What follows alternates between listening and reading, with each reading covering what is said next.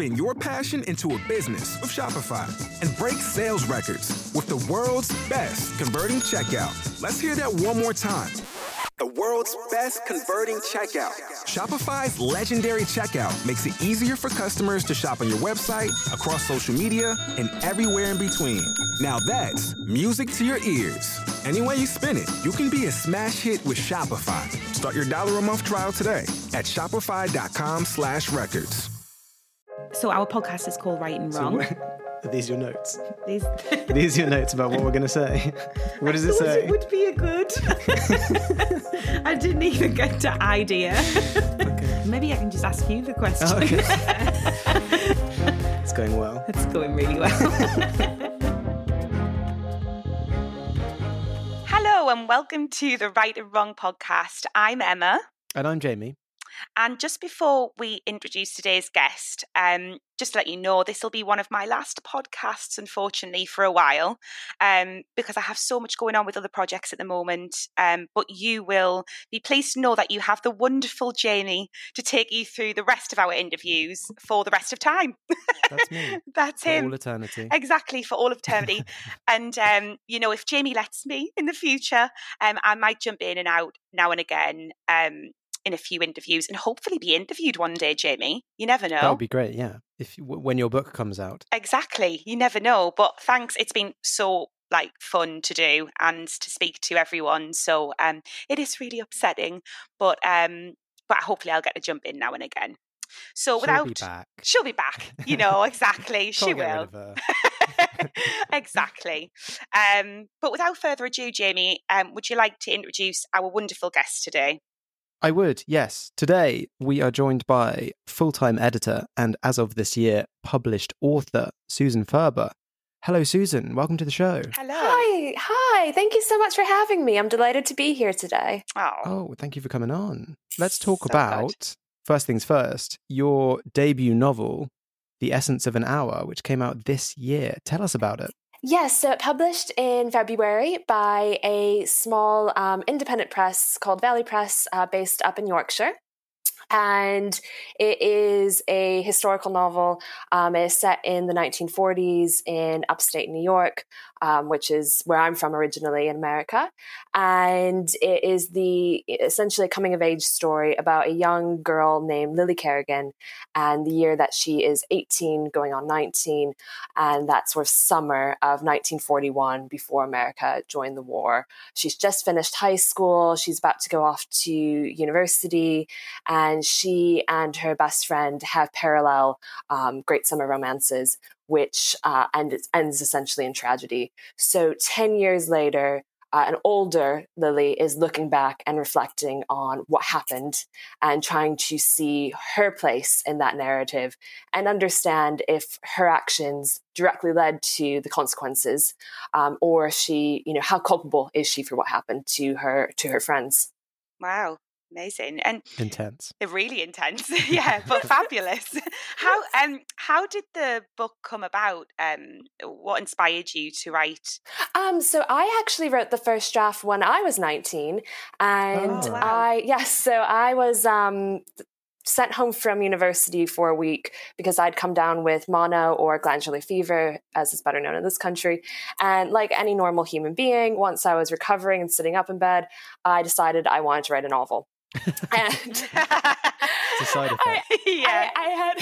I had been having some ideas float around in my head for quite some time for this story, and I knew I wanted to write a novel about a female friendship that is quite sort of competitive. It's quite twisted, and I had read a book by Edna O'Brien called The Country Girls, which it just changed the way I saw writing, and what kind of stories could be told, and how you could mirror a loss of faith in the Catholic Church with a loss of innocence. So that spoke to my own personal situation. And I don't know if it's because I woke up in a delirium. I had the first, I don't know how it came, but I had the first line and I heard this heroine's voice and I just started writing it. And I understood the way I wanted it to work from that time as well, that it would always be that dual narrative of looking back 10 years and, quite heavy foreshadowing throughout, where she's trying to come to terms with what has happened. And so that was, as I said, that was always built into it. And I knew the ending. So the first line and the last line have never changed. A lot, obviously, otherwise has changed. One of the biggest components being that I wrote that when I was 19. And sure, I could have, the 19-year-old voice sounds quite authentic, I suppose. But when she's supposed to be reflecting in her late 20s, that voice sounded eerily similar to the voice of 19 still. So it wasn't, it didn't have that emphasis of detachment or of, sort of false maturity. So rewriting it then in my mid to late 20s, I was able to bring in that layer. But I was really glad that I had written it at 19, because I think you lose the vocabulary that you use at that age. You lose the immediacy. You don't, even your mind shifts. I think you become slightly less of a selfish person and solipsistic, but you have a way of framing the world that is just so different, even from your early 20s. So I did go back to those early drafts and look and see, how is she thinking? Is that overly dramatic? Well, actually, no, that is how she would think at 18, but I need to add something where she reflects at, 28, 29, thinking that is preposterous. I shouldn't have been thinking like that. And I would reread my old diaries as well to get a sense of, how does one speak? How did one think? And hopefully, I hope that comes across in the novel, how, this is a woman who is quite lost and is trying to locate herself and locate her former self within, her current self. Wow. Yeah. So it's been in the making for many, many years, this. Yes, and I keep coming back to, I sort of wrote it very quickly when I was 19, and then I let it sit for years. But this heroine's voice of Lily Kerrigan, it just kept creeping back at me. And, obviously, I think when one writes a first novel, especially in first person, there are, obviously autobiographical details in there.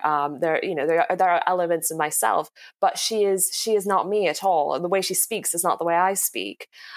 So it is interesting to keep coming back to her and keep thinking, where is she even now? What is she doing? What does she do once the novel's over? She stayed with me. And I always wanted her to have this very caustic voice, very much in line with the Holden Caulfield, where you feel both repelled and yet entranced by this person. And you think they're unreliable. They're probably quite nasty. She's not a likable character at all times, but I hope, and I mean, characters like that are always very divisive, but I do hope that most readers are able to see that there's there's an empathy there, that there's a sensitivity behind that wall of sort of cold, sarcastic remarks, which she makes all of the time. Great. It's really interesting that you said that she's kind of followed you through the ages. Yes.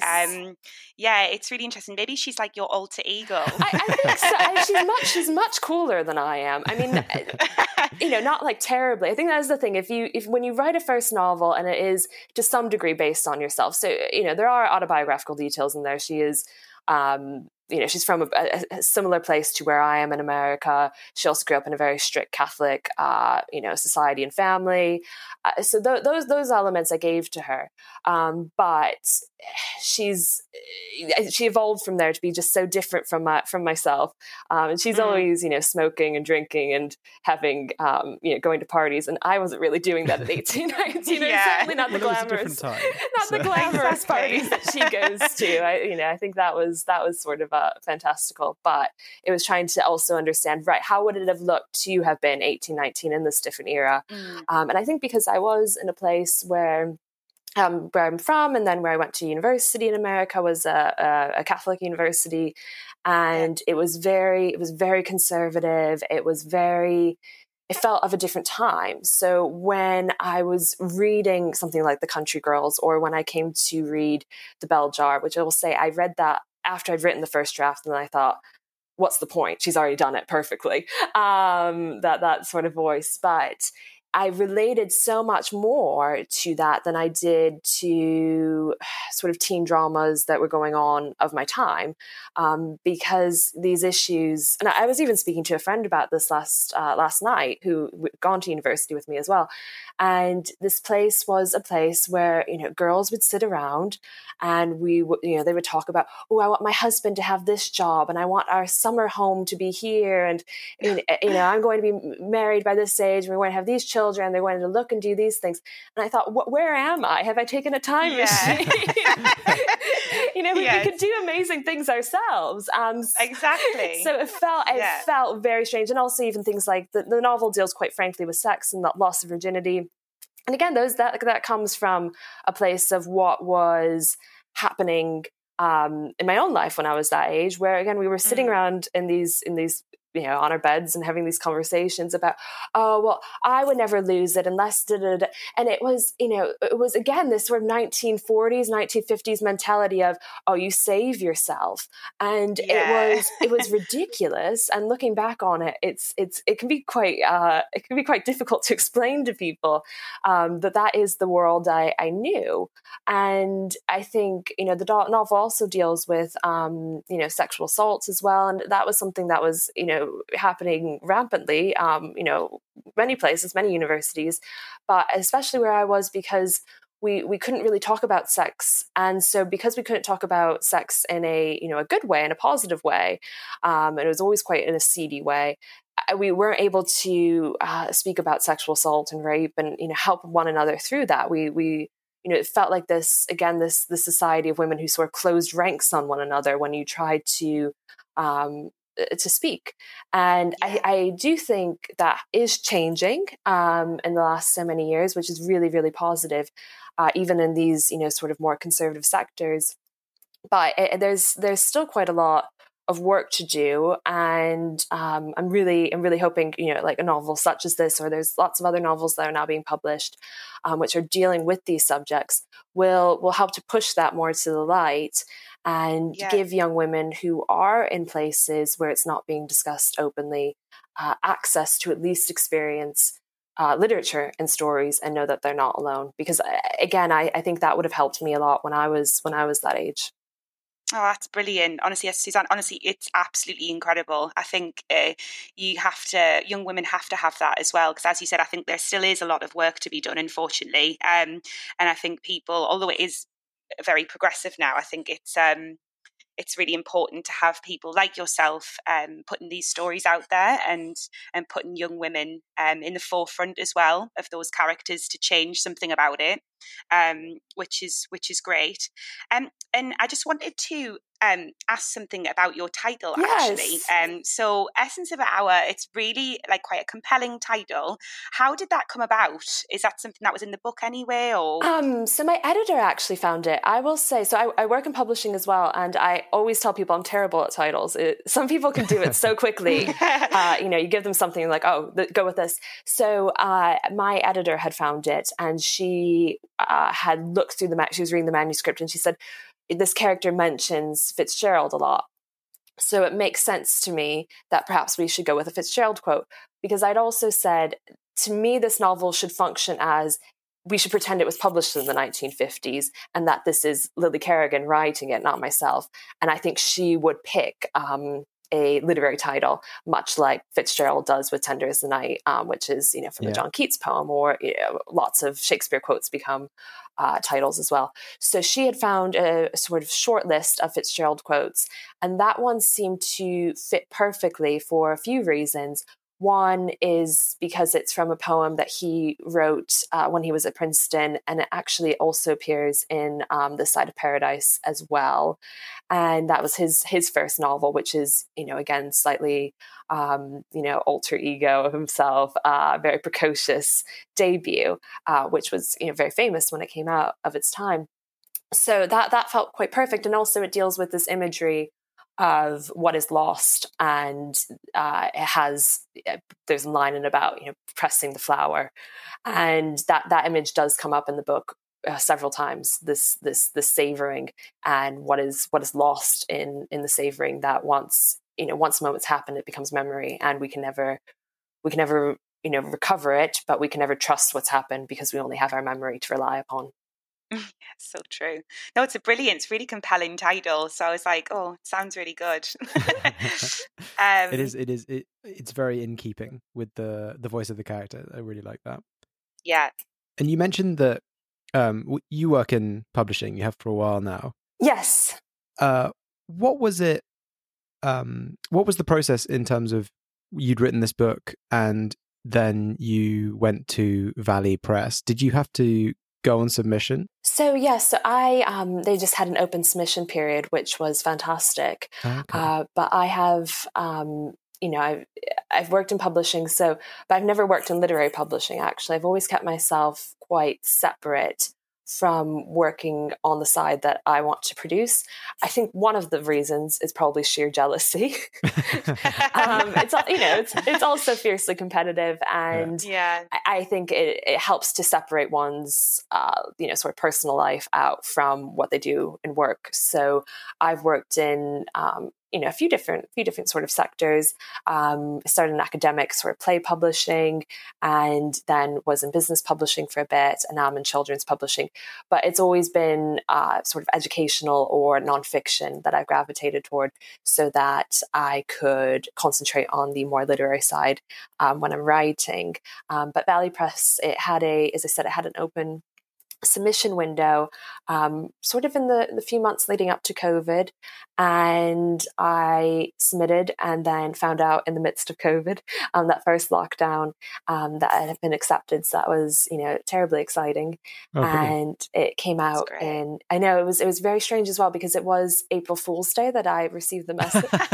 And I was I've been like most people who are writers, you submit things to lots of people for quite some time, and you're rejected, and then you get partial submissions accepted, and then you get rejected, or sometimes you never hear anything, and you get your hopes up so much, and then to have it happen is it was incredible. And it's still a bit, I can't quite believe that it's out even now. It's been several months, but it came out in February, which again was during the third lockdown, which was, it was strange as well, because I couldn't be with people. So it was just my husband and myself in my flat, having like a Zoom launch. But that was great as well, because I'm from America, it allowed me to, invite and incorporate people in my life who've been so important that, simply would never have been able to come over to London for something like this. So I do think there's a really great positive that has come out of this, with these Zoom events, and, keeping it more interactive for an international audience. And it was nice though, once the lockdown lifted and I was able to go into the bookshop and see it in physical person, because I think that's in my mind's eye what I'd always imagined growing up as a little girl. I was like, oh, I'm going to run to the shop, and there it's going to be on the shelf. But it is funny, because I work in publishing as well, there's some tricks of the trade I know as well. So people were messaging me saying, why have I pre-ordered the book and now I'm receiving it in January, but it doesn't come out till February? And I would say, well, that's because if stock's available, unless the book is embargoed, and very few books are ever embargoed, they have to be the new Margaret Atwood or the new, sort of big title. Yeah. Because bookshops don't like it. So it has to be, publishers have to be very selective when they do it. But then, the book will sort of have a soft launch and start be appearing in bookshops. So it isn't usually that magical moment of, 9 a.m. the bookshop opens on the day it's published and it's there for the first time. And again, of course that does happen with some books. But it was nice to be able to explain that to people, because that is one of the biggest questions I've answered over the years for authors of, well, why is my book already in the shop? I didn't think it was publishing till next month. So it was nice to have that, You've worked hard for what you have. Your money, your assets, your 401k, and home. Isn't it all worth protecting? Nearly 1 in 4 consumers have been a victim of identity theft. LifeLock Ultimate Plus helps protect your finances with up to $3 million in reimbursement. LifeLock alerts you to identity threats you might miss. And if your identity is stolen, your dedicated U.S.-based restoration specialist will work to fix it. Let LifeLock help protect what you've worked so hard for. Save 25% off your first year on LifeLock Ultimate Plus at LifeLock.com/aware. Terms apply. Knowledge. Oh, that's brilliant. And you've had quite the educational journey throughout your life. You've studied literature and travelled and studied internationally as well. And obviously you studied philosophy as well. Can you let us know how this has maybe helped you write? Yeah, so I think I had studied English and philosophy at university, and it definitely, the philosophy helped because I'm actually terrible at philosophy. That's what my philosophy professor told me, in a sense of, I do not have the sort of analytical, logical mind of what makes a great philosopher. But there's also, a different discipline of philosophy, which is what I was very attracted to, of the more literary side. So that's more the tradition of existentialism and Camus, and Simone de Beauvoir, who is my hero, and also Plato in many ways. That this is more, there's a literary turn to it, that's what I love about philosophy, is when it goes away from being these tracks, which are very, only to really be read by people who are in the know about that, to more open to anybody can read it. So again, thinking about Simone de Beauvoir, she wrote novels which are philosophical, and they are very openly feminist and discussing ideas, but ultimately they're also a novel. So that framed what I wanted to write, to make it have that sort of meat of being based in philosophy. And as I said, I was at a Catholic university, so you have to study philosophy when you're at a Catholic university, at least for sort of introduction courses. And also you have to it's so that you can prove the existence of God, basically. That's why you do it. Seriously. And so there's also a lot of St. Augustine and Aquinas in there as well. So I think that really informed me, and just the way I think. And that's something that I can never, even though I'm not a practicing Catholic anymore, that sort of way that your mind has been formed is difficult to detach yourself from. So this idea of sin and culpability. So that helped me write the novel as well, and think, right, this is a girl who is also trying to break away from the church, but how can she unlearn, thinking about the world through the St. Augustine lens, and which also goes back to Plato in a way too. So that is definitely there. But also you mentioned the international scope as well. So then when I was a university student in America, my professor, was actually through the philosophy department, that they recommended that I go to Oxford for a year to study, and that's why I now live here. And I had never, I'd been outside the country, but it's not really fair. I grew up next to the Canadian border, so that's not. It's it's not really particularly international travel if you're next to it. But I had never really left the country before, so it was my first international flight. And it opened my eyes, and it's it was incredible to live in a different society, but to see the similarities between America and the UK, and I think they are becoming much more similar, alarmingly so. And I think that's one of the things I'm probably interested in exploring more in future novels, is that sort of transatlantic narrative, and how similar they are as countries, and that sort of lostness that comes with that. Yes. Yeah. What do they call it? The special relationship. The special friendship or something. Special relationship.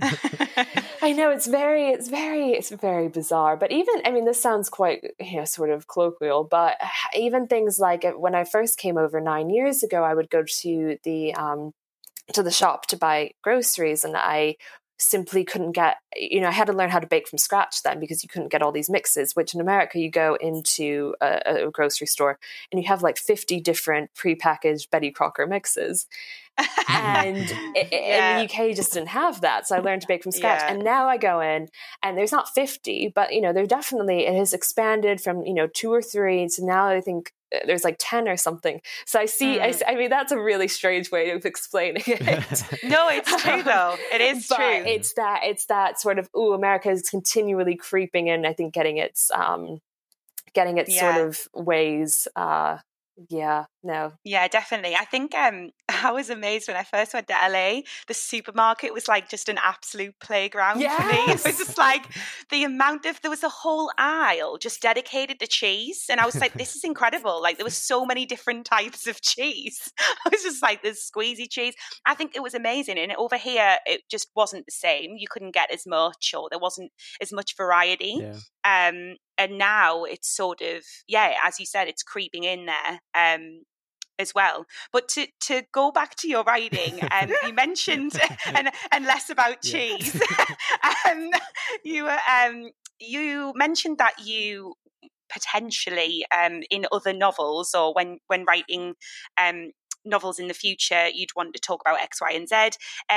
Are you currently writing a second novel at the moment? Is that something that you're working on? Yes, I am. I am working. I am on a second draft. I'm hoping it does not take 10 years again. I thought that was part of the process. It was all planned. Exactly. So I am, and it is exhilarating working on the second novel. And it's obviously it's a bit scary, because you do think, right, am I? Was it just freshman luck? Was it, that sort of everything inside of me? I did it once. Can I do it again? Mm-hmm. So I think it is giving yourself much more discipline to do it a second time. But also there's a confidence, I think, that comes with having been published, which sounds ridiculous and silly, but it does give you a validation, and it does say, it moves you. And I'm still moving into this sort of mental, idea of, right, I can consider myself a writer now. This isn't just a hobby that I scribble away when I get home from work. I can take this very seriously. And that shift in telling myself, yes, you can do that, and you should be doing that, has been something I've been working through for the last year.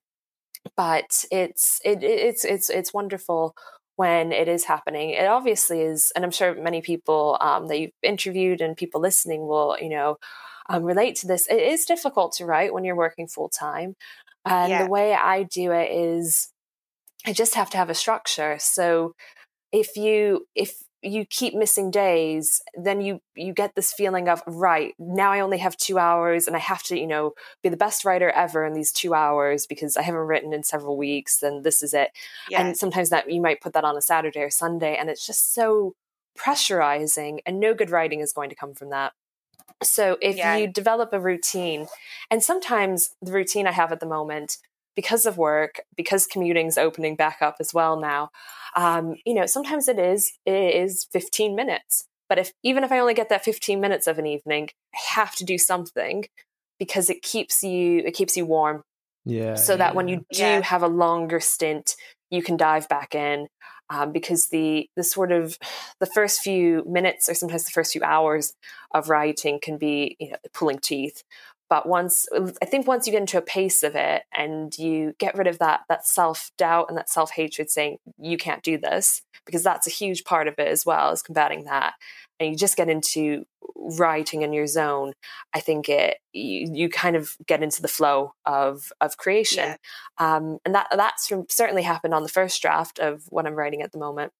But going back and doing the second draft, I think working as an editor is a unique position as well, because lots of people, especially some of the books I've worked on previously, like a business book, people were really only writing one draft, and the second draft of them is changing a comma or changing a word, and that's lucky them. Yes, yeah, and they're like, oh, I hope the book's okay, and you're like, well, you only wrote one draft of it, but okay, that's fine.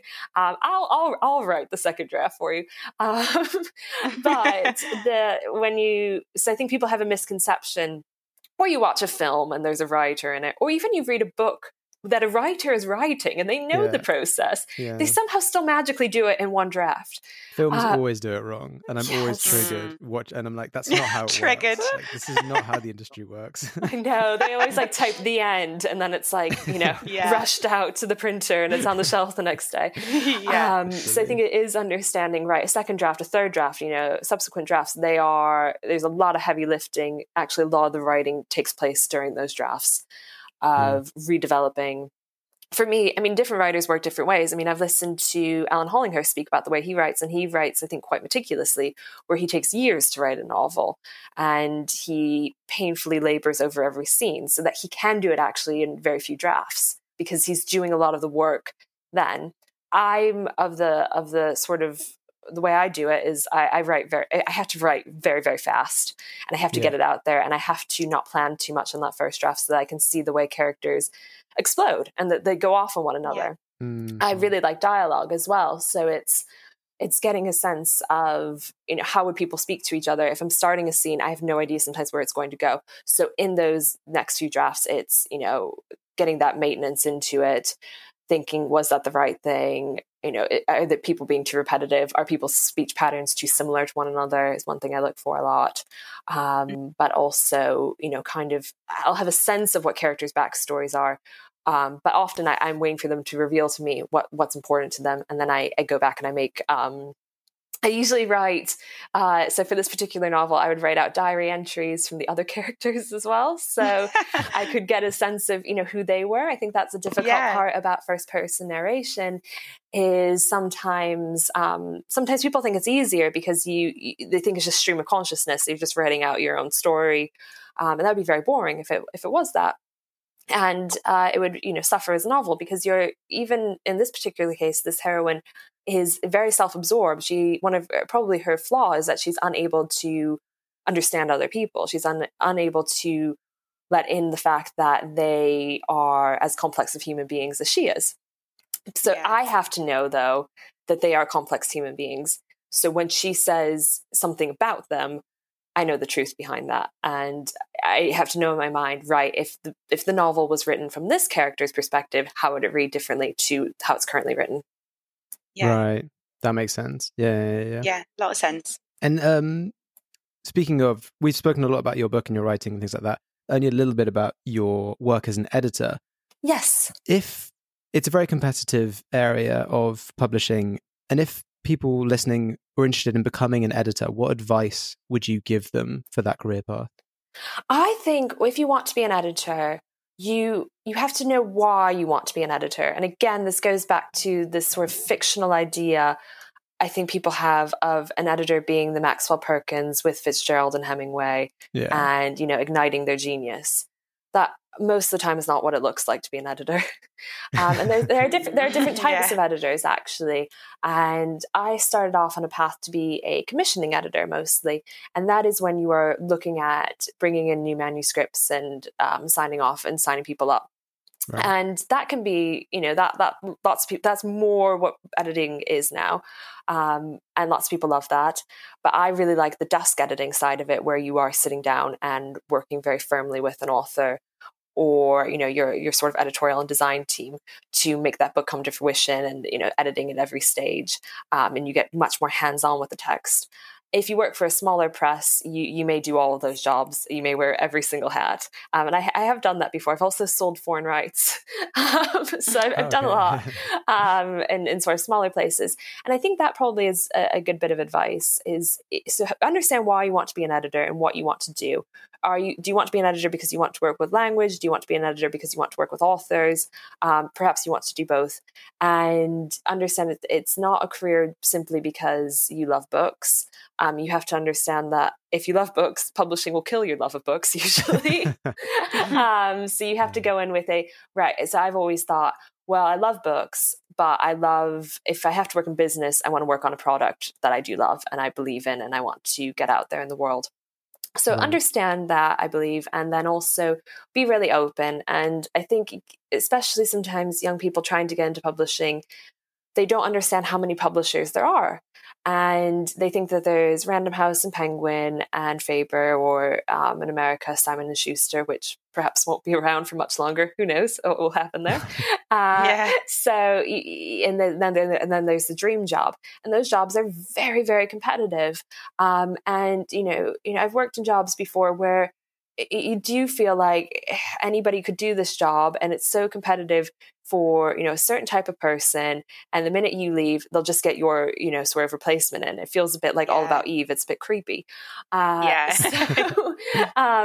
I think it can be a really great thing to start by working at smaller presses, because, as I said, you could get every sort of experience at a smaller press, and you probably will rise the ranks a little bit faster and have a little bit more autonomy quickly, because you'll be able to. You'll essentially just be needed at lots of different stages. So that's a great way, and just being open to working on a list that you may not be your dream list, and taking those skills, because every bit of experience is helpful to getting your foot in the door and moving you along to hopefully getting your dream job, I would say, in the future.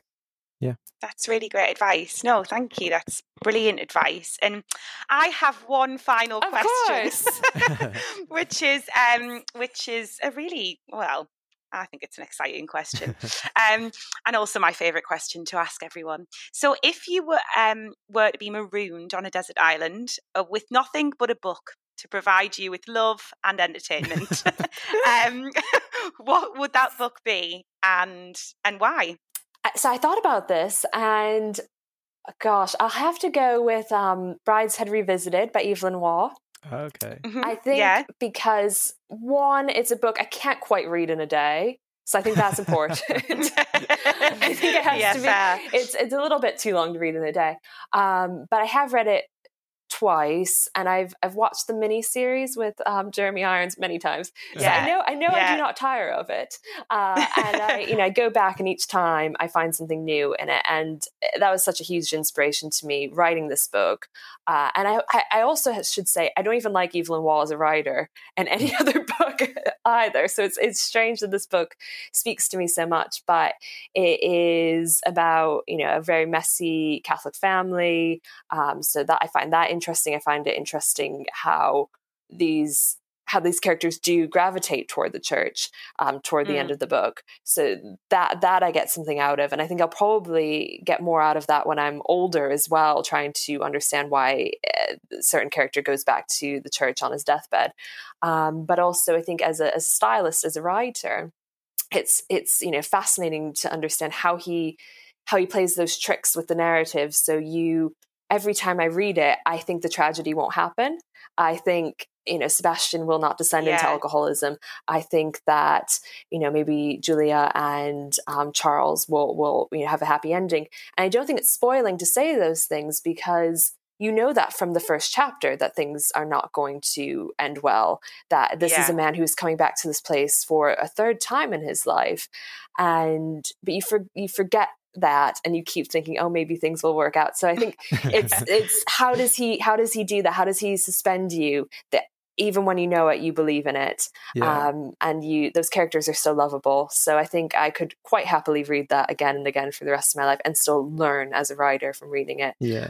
Sounds like it appeals to you as a writer and as an editor in the it's laid out.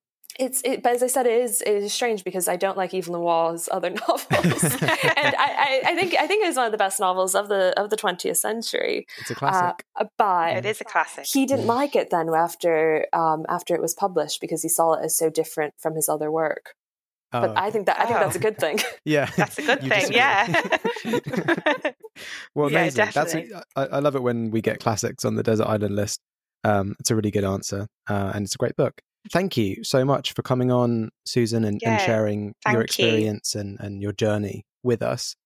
For anyone listening, if you want to keep up with everything that Susan is doing, you can follow her on Instagram at Susan Furber Writes, and you can get the book Essence of an Hour. It's out now. Get it in all the usual places: Waterstones, Amazon, Foyles, everywhere. To make sure you don't miss an episode of this podcast, you can follow us on Twitter at Right and Wrong UK and on Instagram at Right and Wrong Podcast. Thanks again, Susan. It's been such a pleasure chatting with you. Thank you so much for having me. Thank you, Susan. It's been brilliant. And thanks to everyone listening. We will catch you on the next one. Bye-bye. Join us today during the Jeep Celebration event. Right now, get 20% below MSRP for an average of $15,178 under MSRP on the purchase of a 2023 Jeep Grand Cherokee Overland 4xE or Summit 4xE. Not compatible with lease offers or with any other consumer incentive offers. $15,178 average based on 20% below average MSRP from all 2023 Grand Cherokee Overland 4xE and Summit 4xE models in dealer stock. Residency restrictions apply. Take retail delivery from dealer stock by 4/1. Jeep is a registered trademark.